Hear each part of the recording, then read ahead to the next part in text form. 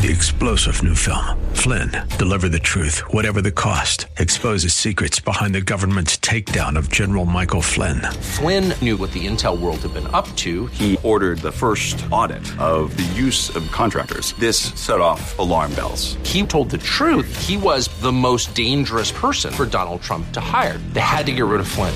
Flynn, deliver the truth, whatever the cost. Available now. Watch it today. Go to salemnow.com. salemnow.com. Welcome to Caregiver SOS On Air, presented by the WellMed Charitable Foundation, a program providing help and information for our caregivers who are vital to the health and welfare of so many people in our community. You can hear Caregiver SOS on air Sundays at 6 p.m. on 9:30 a.m. The Answer. And now, here are your hosts, Ron Aaron and Carol Zernial. Well, thank you very much, and welcome to Caregiver SOS On Air. I'm Ron Aaron, along with our co-host Carol Zernial, a nationally known gerontologist. She's the executive director for the WellMed Charitable Foundation, past president of the National Council on Aging, on whose board she still serves, and we are delighted to see you again. Well, thank you very much. It's always good to be here. We're going to be talking in just a moment to a woman named Bobby Carducci, who has an incredible story of caregiving for her father-in-law. You name the disease, he had it. I know, and a lot of times we talk to caregivers who are dealing with a disease. So what happens when you're dealing with multiple issues? And, you know, Bobby has been able to navigate those waters and come out and write a book about it. And we will talk with her in just a couple of moments. This is one of those stereotypes, Carol, that I wish wasn't true, that seniors are so susceptible to scams. You'd like to think that they're smart enough not to know the old, if it's too good to be true, it's too good to be true. And yet it turns out $37 billion a year taken from seniors. Well, it is, and we are in May recording the show, which is Elder Abuse Prevention or Awareness Month.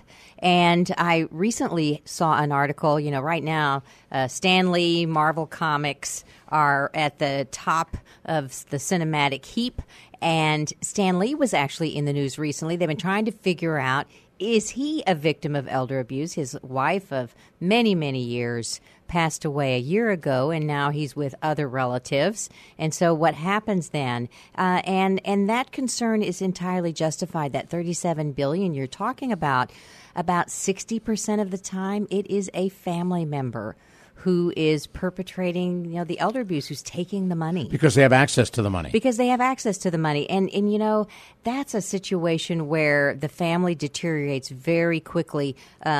You may recall Brooke Astor in the news several years ago, where her grandson accused his father of stealing her money when she was in her 90s. And Brooke Astor's son actually went to prison for his embezzling of substantial amounts of money. And they had a lot of money. And they had plenty of money, plenty of old money. And so there you have an example of somebody who, this is not something, it doesn't affect just the the rich. It cuts across all socio-demographic lifestyles, and it's heartbreaking. It really is. And a lot of times it's that Social Security check. Well, it's that month after month after month. Well, and then it's that Social Security check and any savings that they have, and then loans. The story that I was looking at talked about a woman who went through all of her current assets, all of her savings, reverse mortgage on her house, took out loans, and then ended up committing suicide with $69 to her name. And she was so humiliated and embarrassed that she had fallen prey to someone who offered her sweepstakes winnings. This all started with that phone call. You've won the sweepstakes, and all you need to do is pay the taxes, and we'll send you a check. Don't believe it. Yeah, and so, I think of, I don't know anybody who doesn't have a family member who's had at least a scam. I know my own father kind of laughed when he told the story. It was lucky that he recognized it was a scam before my son could drive. Somebody called, and they said that they were a friend of my son's, and that my son had been driving a car and had been in an accident and had run over and injured a rabbi. which the area of the country where my father lives, there are very few rabbis. You'd have to really Far work West hard Texas. to find the one, Yeah, not a the lot- one in not a lot of- town right, to not a lot run of over. rabbis. And my son didn't even drive at the time, but my dad was kind of enjoying the story and seeing what was going to happen next. But he wasn't taken in. But he wasn't taken in. But that was then. I mean, so many people. There's so much on Facebook. There's so much information available to these scammers. They call this person knew my son's name. He didn't have the right state, but he knew his name and kind of guessed where he was in life. And Wow. you just call and say, I'm a friend of your granddaughter's. I didn't even name the granddaughter's name. I just said, I'm a friend of your granddaughter's, and she's in trouble. She's in prison. We went on vacation, and she was speeding, and she got picked up, and then she got in a fight, and she got in jail. And all of a sudden, you're like, oh, my goodness. It sounds like we wouldn't fall for it, but all of us, have you ever fallen for a scam? I have not. You have not? I have not. I can think of an example with I think it was a security company that we got scammed on. And so it's not, you don't have to be elderly. But I was hit by the one of your friend, I forget who it was now, has been arrested. They're in Canada or wherever it was, and they need money. And I remember saying, well, come on, that's baloney. And did they hang up? Yeah. Yeah. They hung up. Yeah. And so... So I was touched by a scam. It didn't go for it. But it didn't go for it. So they've tried to scam you. And How do you help people then? Well, there are banks. It's good to have a relationship with the bank. If you're a caregiver, if you have older relatives or older friends, we've been told by some of the experts, sometimes a local bank may be more receptive to monitoring and helping you if you have a relative that they are concerned about. Certainly there are legal documents, financial powers of attorney that can help out if someone doesn't really have good judgment related to financial issues. The main call out I have for today is if you think, it's like if you hear something, if you see something, say something. If you see something, say something, even if it's a family member. If you have concerns, this can go downhill so quickly and can be so devastating. And think how embarrassed you would be. I mean, I know how embarrassed we were by the security company that, did pull the fast one on us. Right. And we were trying to keep our home safe in a bad neighborhood in California at the time. Wow. So, it's devastating. And we have to act. We have to act when we see it in our neighbors around us and in our family members. Now, if you just joined us, you're listening to Caregiver SOS on air on 9:30 a.m. The Answer. I'm Ron Aaron, along with Carol Zernial. We're talking about scams that hit seniors. In a couple of moments, we talk with Bobby Carducci, whose book talks about some of the downsides of caregiving and the problems she found herself in, a very powerful story about caring for her father-in-law.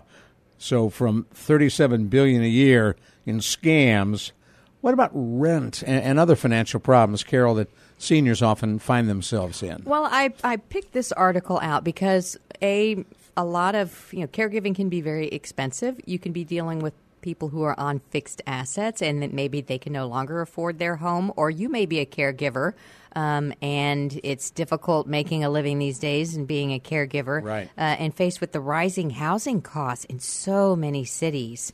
And it's really because the housing costs are going up so rapidly and there's not that many houses. There are more renters, so rent goes up. And if you pay more than 30% of your income on rent, you are rent burdened. And a recent study showed that of people who are 65 and older, 50% are rent burdened, and of those, it's almost half of those, 23%, are severely rent burdened, which means all of your money is going to pay for your rent. So how do you pay for the food and the medications and the other, living costs that you have when all of your money's going for rent? And what's the answer? Well, I mean, the answer is it's getting tough out there, and you probably, if you're having trouble, need to work with some sort of a financial advisor. There are nonprofits that can work with you in terms of helping restructure debt, and there are a variety of ways to make money in the shared economy, and it may be time to consider some of those. But the message is you're not alone out there. If you're having difficulty making your house payments, paying for your rent, if things are going up and your money's not going as far, you're in a very big club out there. Don't be embarrassed. Talk to somebody. Don't be embarrassed. Get some help. Ask questions. And the help is out there. Exactly. Now, I want to jump ahead in a moment so we don't run out of time, but Naomi Feil is coming to town. Yes. And that's a big deal. She is coming to town, and it's going to be on Monday, May the 21st. If you're not in San Antonio on Monday, May the 21st, you can listen to her on, she's coming on the 22nd, but she's doing the Caregiver Teleconnection, which is our telephone program for caregivers, on the 21st, and we'll record that. So she has a proven method of communication to help caregivers connect with their loved ones who have dementia, and it's never easy to, at some point when someone has dementia, you're going to have communication problems. In fact, we talk about that next week on Caregiver SOS on Air. We are going to be talking about it. So if you happen to be around at 1 o'clock Central Time, can get to a phone, please call into our Caregiver Teleconnection and listen to Naomi. And if you miss her, then go ahead and tune in to go to caregiversos.org, and you can find the recorded session with Naomi Feil. Too many folks in our community have diabetes, and too many folks in our community have high blood sugar, and you have a magic list. I have the magic list of foods. Three foods that help control blood sugar if you have diabetes or the person you're caring for has diabetes. And what you want to do is slow down your digestion and keep the sugars from, rushing into your bloodstream. I come from a family. We all have sugar highs and sugar lows. Why? And when they're low, get out of the way because we may be violent. Like I don't the know. Snickers ad. yeah, with the growling. So number one is you want fiber-rich foods. So it takes longer to digest foods that are high in fiber. So a fast food burger or a pastry goes right through your system and all that sugar hits your bloodstream. But if you do nuts and seeds like walnuts and almonds, things that have protein in them, beans and legumes, the bean family, those help slow your digestion. It's going to take longer to break it down. You'll be in better shape. I love number two. Number two on the list is cinnamon. Really? So, yes, this is a new study that it was a big giant analysis of all of these other giant analyses of random control trials, and they found that a lower fasting blood glucose, it lowered blood glucose and cholesterol, cinnamon. And they're not really sure why yet, but if, in the meantime, sprinkle a little cinnamon on your oatmeal, a little on your cookie. No, don't eat the cookies. Why did I say that? I was thinking of Cinnabon. Don't eat the Cinnabon. It's not a magic bullet, but sprinkling cinnamon on your food, well, it's not going to hurt. Go for it. Go for the cinnamon. Now, what's the third? The third is those wonderful leafy greens and vegetables that we know are good for a variety of reasons. They don't have a lot of starch. They've got fiber, and they don't have a lot of carbs in them. And they also, leafy greens are also good for helping prevent, helping prevent Alzheimer's. At least it's on the plus side. So you can never go wrong with leafy greens. I eat a lot of broccoli. Veggies. Let me tell you, eating that broccoli. Yep. Coming up next, Bobby Carducci. What a great name. Bobby Carducci joins us talking about caregiving and her challenges caring for her father-in-law who struggled with an enormous number of issues, including dementia. I'm Ron Aaron, along with Carol Zernial. Bobby next on Caregiver SOS on air on 9:30 a.m. The Answer. You ever wonder what you can learn from listening to WellMed Radio? Hi, I'm Ron Aaron. Our co-host, Cora Juke, is here, nurse practitioner. What can folks learn from WellMed Radio? We talk about a lot of things such as chronic disease management, how to manage your diabetes, your blood pressure, but we also talk about social issues such as what WellMed offers and what you can do to improve your health and improve your life. And it's something that you're newer to WellMed Radio, and I get a kick out of working with you. What is it you like about doing radio? Well, I like to make sure that my patients are educated, that they know how to take care of themselves, because I only get a brief moment in time to take care of them in the office, and I want to partner with them and make sure they have everything they need at home. Nurse practitioner Cora Juke, I'm Ron Aaron. You can catch WellMed Radio Sundays at 5 p.m. exclusively on 9:30 a.m. The Answer. Be there.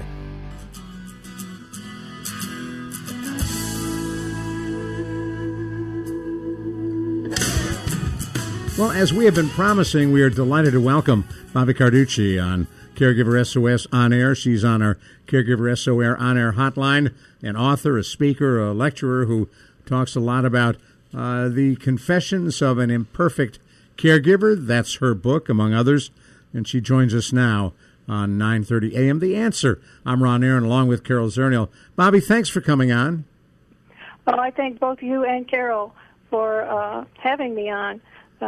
It's a subject that is becoming more and more important and touching more and more families every day. Well, there's no question about that. As we are an aging society, more and more folks end up in a situation either as a caregiver or a care recipient, or in many cases both. You, in your own experience, spent some time caring for your father-in-law, who you named the disease he had it: dementia, Parkinson's, dysphagia, COPD, congestive heart failure, schizophrenia. How in the world did you end up as his caregiver? Well, I come from a long line of family caregivers. It's almost a given. If somebody in our family needs help, one of us will step up. But my husband and I had talked about the possibility of caring for one of our parents. It happened a lot sooner than we thought it would, but when my mother-in-law passed away, one of the most frequent questions we heard is who's going to take care of Mike's dad, because he had been unable to take care of himself for a long time. And we were in a position, fortunately, that we had the room and we had the resources that we could just step up and say, we've got this, we'll take him. I didn't know how involved it was going to be or how long it would take at the time, but if I had known that, I still would have done it. Now, he was able to have spent a great deal of time in a mental institution, comes out of a hospital. Was his schizophrenia successfully treated with medication? Well, yes. He was originally diagnosed with schizophrenia in 1947 when he was serving in the United States Army. And he had his first psychotic break at that point, and he spent 13 years in the VA mental hospital at Perry Point in Maryland. And once they were able to control that with medication, he was released. And it was after that he met and married my mother-in-law. And my husband was 7 years old at the time, so he was actually my husband's stepfather. Well, I'm curious because you have someone that has mental illness, and later, with the Parkinson's, there's several things here that could lead to dementia. How did you differentiate between mental illness that went with the schizophrenia versus what was diagnosed as dementia later on? What was different about that? Well, for the most part, a lot of the behaviors are similar, and it really didn't matter which one was coming forward at the time. But after he'd been with us for a while, I began to recognize when he was hearing voices that were clear indications that it was the schizophrenia. And I would tell my husband, the others are here today. Yes, we're joined by our friends. That's interesting. When your comment about it doesn't matter, because we've often said with different types of dementia, there are some that are very, very similar. The trajectory is different, but once you've determined it's irreversible, then you're really you're dealing with the dementia. So that's interesting that you would say that part didn't really matter. But did you know, or did anyone say, hey, if this, Roger has schizophrenia, someday he's probably also going to get dementia? Do you know, is there a relationship between the two? I really don't know. And the fact of the matter is neither I or my husband knew about the schizophrenia when he first moved in with us. The story that was told throughout the family was that he had received an injury during his service in the Army. I guess mental illness wasn't talked about, and It wasn't until I actually got his hospital records from the VA hospital in Pittsburgh, where he had been treated, sent to me in Virginia, where we live, and I was reading them, and that's when I got that news. Wow, how did you feel when you read that? I thought, this is going to be a lot bigger than I thought. And was he at the time under medication or not? He was under medication. He was seeing a mental health specialist at the VA hospital in Martinsburg, West Virginia at the time. But what I didn't know was, even though he pretended to be very cautious about taking his medication, he was actually throwing them out or cheeking them and pretending he was taking them. And he ended up having a psychotic break when he was with us. Right. What did that look like?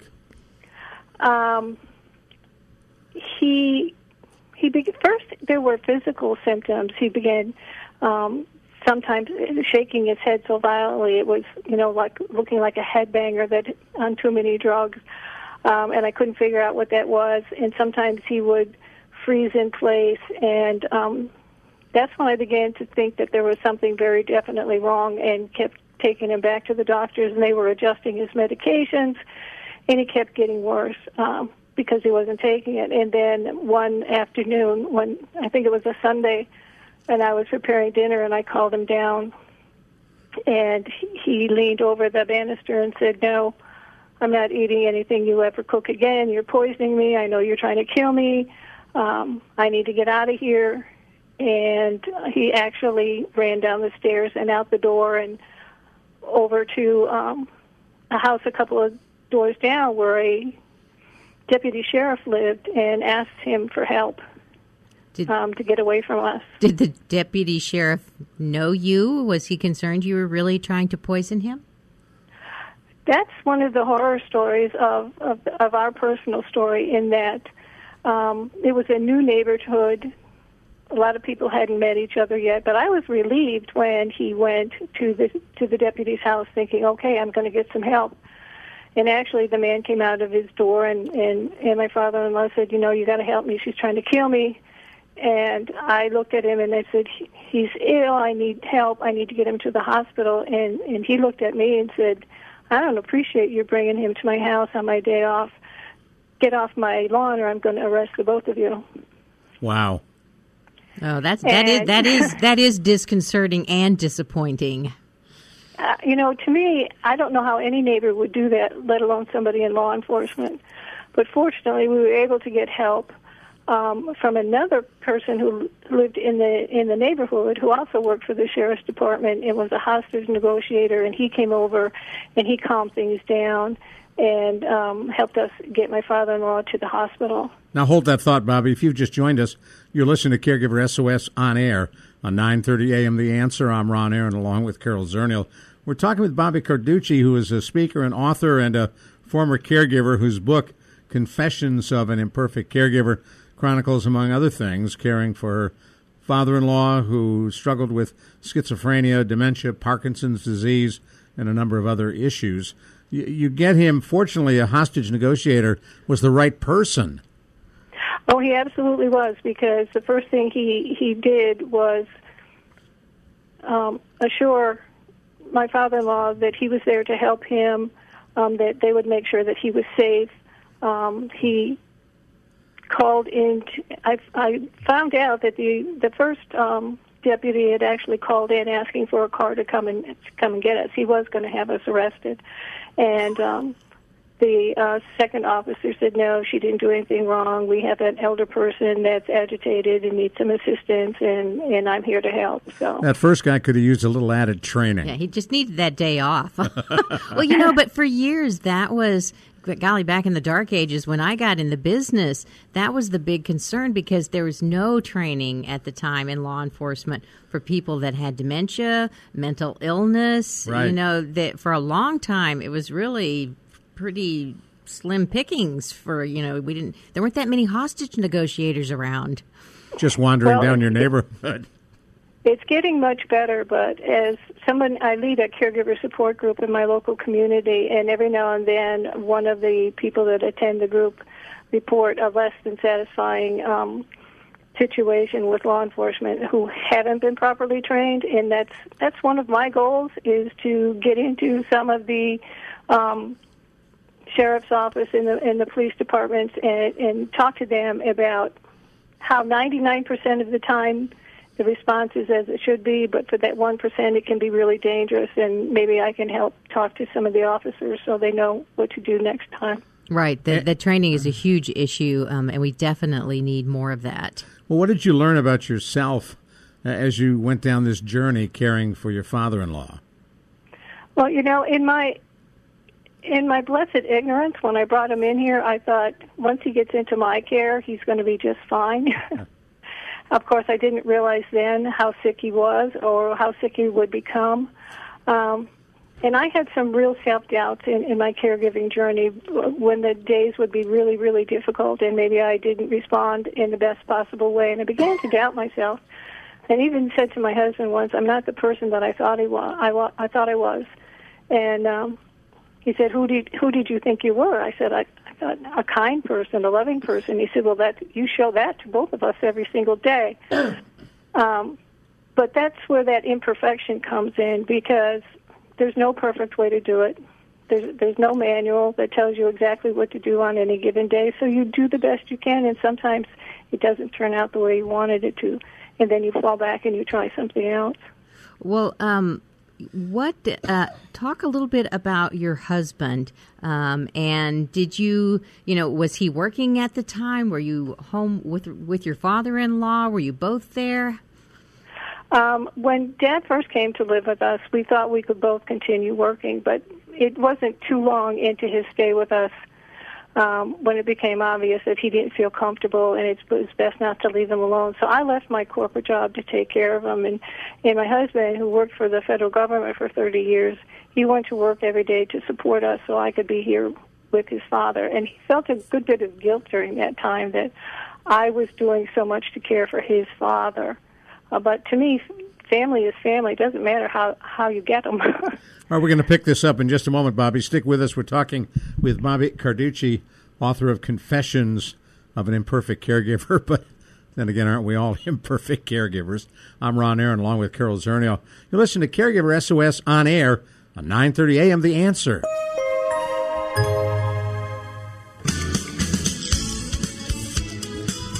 This is a fascinating story we're picking up with Bobby Carducci, author of Confessions of an Imperfect Caregiver. Also has an award-winning book on a totally different topic, and we can talk about that a little later in the show, but ended up as part of Cesar Millan, the Dog Whisperer's official publication, Cesar's Way magazine, so we can talk about that as well. We're talking about Bobby and caregiving. I'm Ron Aaron, along with Carol Zernial.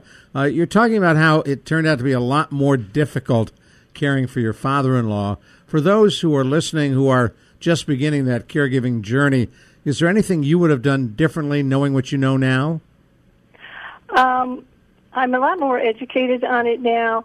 I understand that there are caregiver support groups both online and in person, and I definitely would have tapped into those. Before he got into the house, I probably would have put together what I call a care team and, assigned people certain ways that they could help, even though the day-to-day one-on-one caregiving was my responsibility. Maybe somebody could come and sit with Dad for a half an hour so I could take a shower every now and then, or, come and stay with him so I could go to church and cry and pray so I could get through the next day. It's so important for caregivers to have support, and unfortunately so many of us are on our own, or pretty much on our own doing it. And other family caregivers are busy with their own families, and they don't really understand how they can help. But sometimes it's not the day-to-day care for the person with dementia. It's taking some of those other responsibilities off our plate, get the car inspected, cut the grass, bring over a casserole every now and then, just to lighten the load a bit. Well, you talked about how your husband felt guilty that you quit your job to take care of his father. And then your title of your book, An Imperfect Caregiver. Did you feel guilty that you maybe couldn't do everything you originally thought that you could do, or that did you ask for help at the time? We did ask for help, but we were in one of those situations where people kind of looked at us and said they'd got this, and kind of walked away and just left us to it. My husband did the best that he could. He not only, went to work every day, but he also ran the errands and did the grocery shopping, and every now and then he would tell me to get out of the house so I could decompress a bit. But it was probably the hardest 7 years in our marriage, and we've been married 31 years, and we never argued as much. As much as when you were caregiving together? As much as when we were caregiving, absolutely. The strain was just enormous. And I have to give him a lot of credit because the poor man would come in from work and I'd be standing at the door tapping my foot saying, guess what your dad did today? And he'd listen to that and then he'd go upstairs and his dad would come out of his room and say, guess what she did today? And he would get it from both sides. And finally he just said, please just give me a few minutes to get in the door and then I'll be happy to help you in any way I can. So he had such a variety of health conditions with the dementia and the mental health, but Parkinson's and COPD and congestive heart failure. Did he become bedridden at any point? Were you also having to deal with the physical side of caregiving besides the mental issues that he had? Oh, absolutely. It started when he had the psychotic break. He was in the psych ward for 8 weeks, and they sent him home with pneumonia, and he ended up back in the hospital for another 4 weeks, and he nearly died. And he never really was physically strong after that, and then eventually he had a heart attack, and the Parkinson's took over, and he developed the swallowing problems, and he couldn't walk as well anymore. So he went from being a very strong man who loved to go for a walk. He would go out for a 20-minute walk three times a day to not being able to walk at all. And eventually we had in-home hospice for him. And how long was he on hospice? About 4 months. 4 months. That's good, though, because I hear so many stories of people getting on hospice for a day or 3 days, and a lot of times it's just too late. It's just too late. So for the caregivers that are listening, that's a good note to bring in. And I know that in my own family, we actually had hospice for a year from my mother who had Alzheimer's, and it was the saving grace of the whole situation. Absolutely. When I had somebody that could come in and help me bathe him, and shave him, and help with some of those issues, that was a big relief. Plus, they were trained and knew what they were doing. Exactly. Now, it was a tough day when they came in and they brought the comfort kit in and put the DNR up on the refrigerator. That was a tough day. Right. Well, you talk about confessions of an imperfect caregiver. What are you confessing? I'm confessing my own frailties, I think. And during the time that I was a caregiver, I would hear from other caregivers who would say, why doesn't somebody write a book that tells what it's really like? And I've been a writer since I was 8 years old, so I thought, well, I can do this. I didn't realize how hard that was going to be, how emotional it was going to be putting the book together. But I wanted to give a clear picture of what one family dealing with this very difficult issue lived with on a day-to-day basis, and show it how it happened. So there are moments in there when I lose my temper with him, and then I feel terrible guilt for that. There are a number of places where my husband didn't behave well, and I asked his permission to put that in the book as well, and he agreed that honesty was the whole reason for putting the book together. And I've heard from caregivers saying, thank you for admitting this. Thank you for saying this. I thought I was the only one. And like I said before, I spent a lot of time crying and praying that I could get through the next day. Every time I thought I had a handle on something, one of the other things would pop up. Well, I can understand with so much of that going on. So is your message to people reading the book that it's okay to be imperfect? Absolutely. And beyond that, I often say I spent 7 years trying to save him from himself, and he spent 7 years trying to convince people that I was crazy. And sometimes being a little bit crazy is exactly what's needed in that situation, because if you try to be rational all the time, you're not going to make it. Well, after you wrote the book and when you got to the end of the actual caregiving experience, looking back on it, you said you would still do it all again, but other than getting lining out that care plan, are there other things you would have done differently, or do you see things in a different light in terms of his behavior and your response to it? I'm a whole lot more educated on it right now.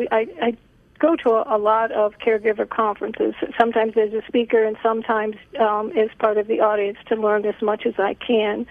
And one thing I know, should it arise that I do this again, I will not make the same mistakes, but I also know I'll make different ones because it's such a challenging situation, and we never know from moment to moment what's going to happen, and we're just kind of, I call it creative problem solving on the run, and if anybody knows a formula for dealing with it, it would be very helpful for millions of people to know it, but at this point there isn't one. Now, I thought it was interesting that among the things that you write, it's not all about caregiving, and you've got a Gold Mom's Choice Award for your book, Story Writer Gets a Dog. And tell us about that book. Story Writer is actually based on me and a number of people that live in Loudoun County, Virginia, where I am. As I said before, I started writing at the age of 8, and I love to work with beginning writers. I love to work with children's writers. And Story Writer Gets a Dog is the story of a young girl whose neighbor comes over with a puppy and asks her family to take it in and train it to be a therapy dog. And it's the story of Story Writer. That's her name, and that's who she is, and that's what she does. And she has a cat named Critique, and she works to train her dog to be a therapy dog, and at the end of the day, she'll sit down with her 2 pets and write a story about what they did during the day. And it's aimed at kids about 8 years old, and there's some writing prompts in the back to get them started so they can be a story writer too. And Addie, the dog that's on the cover, was one of the first therapy dogs that was trained for the Paws for People Foundation. And the character of Kyrie, who's in the book, actually started the Paws for People Foundation when she was 12 years old and wanted to find a way to share her dog with people who couldn't have one in their home. And do you have a dog? We don't. I've had a lot of dogs throughout my lifetime, but now that Mike is retired and I work from home, we like our freedom, and we don't want to have to worry about, putting a dog in his cage for the day and leaving him. Well, you live in a beautiful part of the country in Loudoun County. I lived for a period of time in Fauquier County, Virginia, not far from where you are, and the view of the Blue Ridge Mountains. You must enjoy that very much. Oh, yes, we do. We can sit on the deck or look out the window in our family room at the Blue Ridge Mountains and watch the sun go down in the evening. It's absolutely lovely. We live in a small town, and we like the small town life with, people know each other and greet each other. And Dad loved it, too. He loved to look at the mountains, which reminded him of the mountains in Italy where he grew up. I was going to ask you about how he responded to sitting on the deck as you talk about sitting on your deck. Like I said, he absolutely loved it. He loved to be outside. And, when we talk about caregiving, we often talk about how difficult it was, but I'd like to mention the fact that I also see it as a gift, because during those moments of clarity that I had with him, when he was ready to talk about growing up in Italy on the farm, rolling up the carpet in the kitchen on Saturday night and dancing the tango with the pretty girls, or carving wood to make his own skis to go skiing in the mountains. Those are precious gifts that I would not have had any other way. And I like to remind people that our loved ones with dementia weren't always this way, and most of them have some of these wonderful memories that every now and then we're fortunate to hear from them. Well, that's an important reminder, and we do talk about the difficulties, but we often hear about caregiving as a gift, and for as many things that you were dealing with your father-in-law, that's lovely that you can see through. I mean, you obviously saw him, not just the illnesses that he was battling. Sometimes we liked each other a whole lot, and sometimes we didn't. Now, if you want to know more about Bobby and her work, she has a website, BobbyCarducci.com, Bobby with an I, Carducci with an I. And we thank you so much for coming on. Anything we haven't asked you'd like to toss in? No, I don't believe so. And I thank you so much for letting me share our story. And I hope that somewhere along the line it helps one of the other caregivers out there. Well, I'm sure it will, Bobby. Thank you so much. Thank you. Bobby Carducci, Confessions of an Imperfect Caregiver. I'm Ron Aaron with Carol Zernial. Take 10 is next with Dr. Jamie Heisman. You ever wonder what you can learn from listening to WellMed Radio? Hi, I'm Ron Aaron. Our co-host, Cora Juke, is here, nurse practitioner. What can folks learn from WellMed Radio? You know, we talk about a lot of things such as chronic disease management, how to manage your diabetes, your blood pressure, but we also talk about social issues such as what WellMed offers and what you can do to improve your health and improve your life. And it's something that you're newer to WellMed Radio, and I get a kick out of working with you. What is it you like about doing radio? Well, I like to make sure that my patients are educated, that they know how to take care of themselves, because I only get a brief moment in time to take care of them in the office, and I want to partner with them and make sure they have everything they need at home. Nurse practitioner Cora Juke, I'm Ron Aaron. You can catch WellMed Radio Sundays at 5 p.m. exclusively on 9:30 a.m. The Answer. Be there.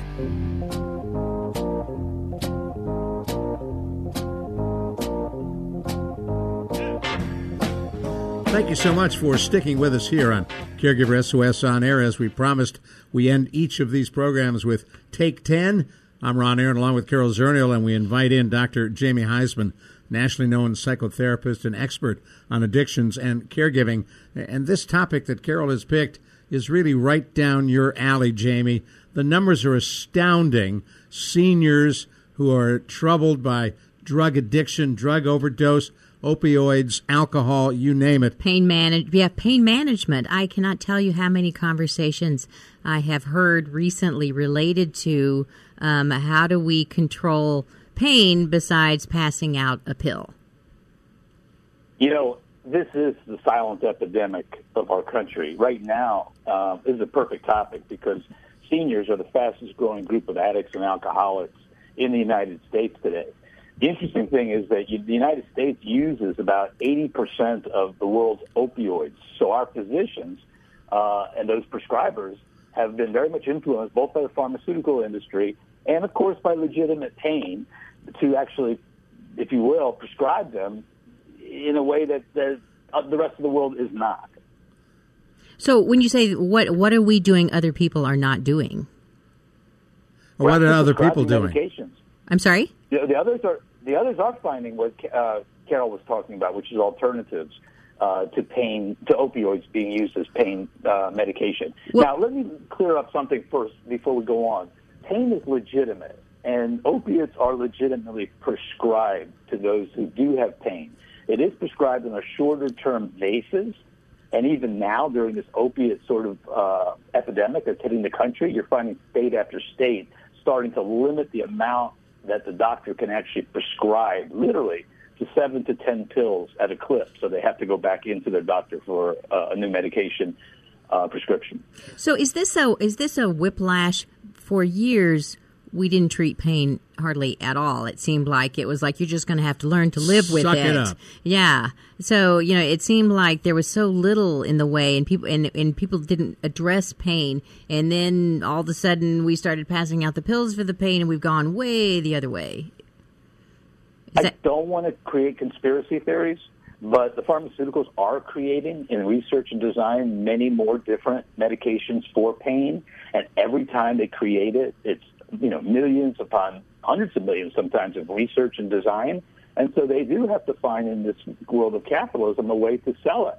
And so they do go out with these marketing tactics with physicians around the country and try to get them to prescribe their particular medication. Seniors are the most vulnerable population out there and are exhibiting these addictions mainly because they are unsuspecting and many don't have caregivers. And so they get hooked on it. Literally, then they isolate, which is pretty normal, unfortunately, for many seniors, and the next thing is addiction. So how would they know they're becoming hooked on their pain pills? Well, it's a little thing called tolerance, Carol, that the more you take of something, the more you get used to it. And so an addict, literally, there are all the agitated states and depressed states and the bad sleeping habits and those type of things, anxiety that we do feel. But even more so, you'll find out that patients really do understand what tolerance is, because they may have been prescribed one at one particular time, that then increased that one wasn't effective. They needed 1.5, and they just started increasing more and more. So they're taking more and more. Do you become more susceptible to pain? I mean, if it takes more and more, do you become more and more intolerant of any pain once you've kind of gotten to this zero pain level? Actually, there is no zero pain level. The interesting thing about opiates is they're kind of a distraction. Many times seniors and anybody I work with older than 50 will tell you that the doctor prescribed medication and it didn't really target the pain, but distracted them literally from the pain. Also gave them, symptoms side effect symptoms like bad stomachs and anxiety and the inability to sleep. When I came home after knee replacement surgery, I got a prescription my doctor prescribed for 120 hydrocodone, up to 4 a day. Oh my gosh. For a month. Yeah. And fortunately, we joke a lot on the show, if you're a regular listener, about my wife who's the caregiver from hell. The one thing Gina really, really did is control and maintain access to that medication.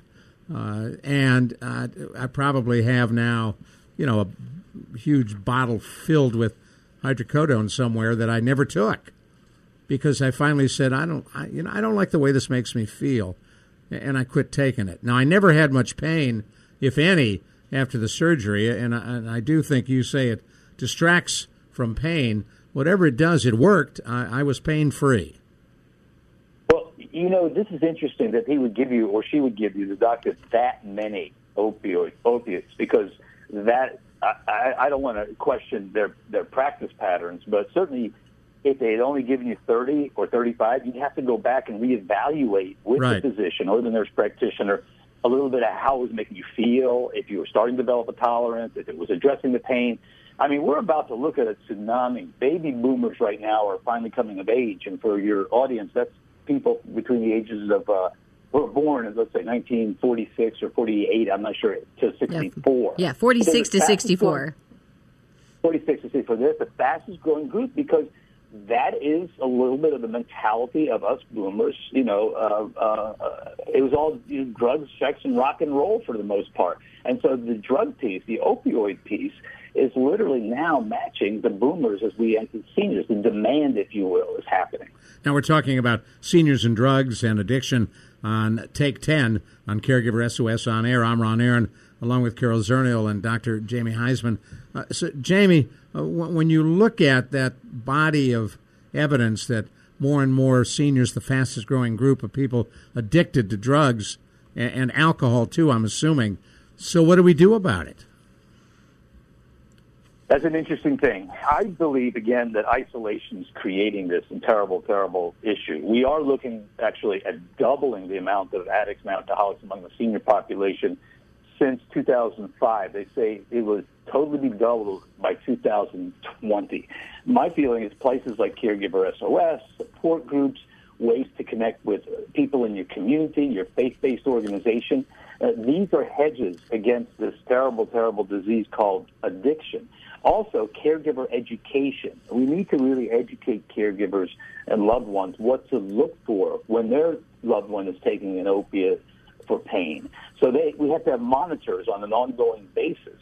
And so understand that opioid addiction among seniors is going to get worse and worse. I mean, there's no questions about it. So we need more and more, training and education and eyeballs on that particular senior. So if I was a caregiver, either living with my loved one or maybe visiting, coming by and taking care of mom or dad, what would I look at? How would I know that they were becoming dependent on opioids or any kind of painkiller? I mean, look at all the people around Prince, and he dies alone in an elevator, and people were surprised. Absolutely. But if your loved one is isolating more and more, and if you're a caregiver and you're actually, let's say, on the medical treatment process with your loved one, meaning you've signed a release and you're a part of it. I just think you should assume the worst when opiates come out. I don't think, again, I want to keep reiterating, I think pain is legitimate, and actually the prescription of painkillers is also legitimate. But I also believe that you have to assume that if a person is going to continue on a long-term basis, which is not what is asked for in terms of painkillers, but they're going to continue, that they will build a tolerance. So I think the caregiver does need to look for increased isolation. They need to look at sleep issues. They also need to look at the change of moods. And when you bring up, let's say, the OxyContin or the hydrocodone or Vicodin issue, what their loved one actually does, if their loved one is so protective of that medication in the conversation that it, creates a red flag for us, if you will. So in the 30 seconds we have left, what would you say what do? We take our loved one, they come home from the hospital or the doctor, and they've got one of those pain medications. Do we need a plan of how we're going to work with it in advance, kind of like what Gina did with Ron? Absolutely. I think that education, from the doctor to the caregiver and to the loved one, the caree, is vital. And then I think ongoing awareness constantly about the issue that expect, if you will, that your loved one may get hooked onto this is important. So got to stop you right there. We're out of time. I'm sorry. But you made the point. We'll come back next time. Dr. Jamie Heisman, Ron Aaron, Carol Zernial. Take 10 at 9:30 a.m. The Answer. You've been listening to Caregiver SOS on air, presented by the WellMed Charitable Foundation. Email suggestions and comments on this radio program to radio@wellmed.net. And join your hosts Ron Aaron and Carol Zernial for another edition of Caregiver SOS on air on 9:30 a.m. The Answer. You ever wonder what you can learn from listening to WellMed Radio? Hi, I'm Ron Aaron. Our co-host, Cora Juke, is here, nurse practitioner. What can folks learn from WellMed Radio? We talk about a lot of things such as chronic disease management, how to manage your diabetes, your blood pressure, but we also talk about social issues such as what WellMed offers and what you can do to improve your health and improve your life. And it's something that you're newer to WellMed Radio, and I get a kick out of working with you. What is it you like about doing radio?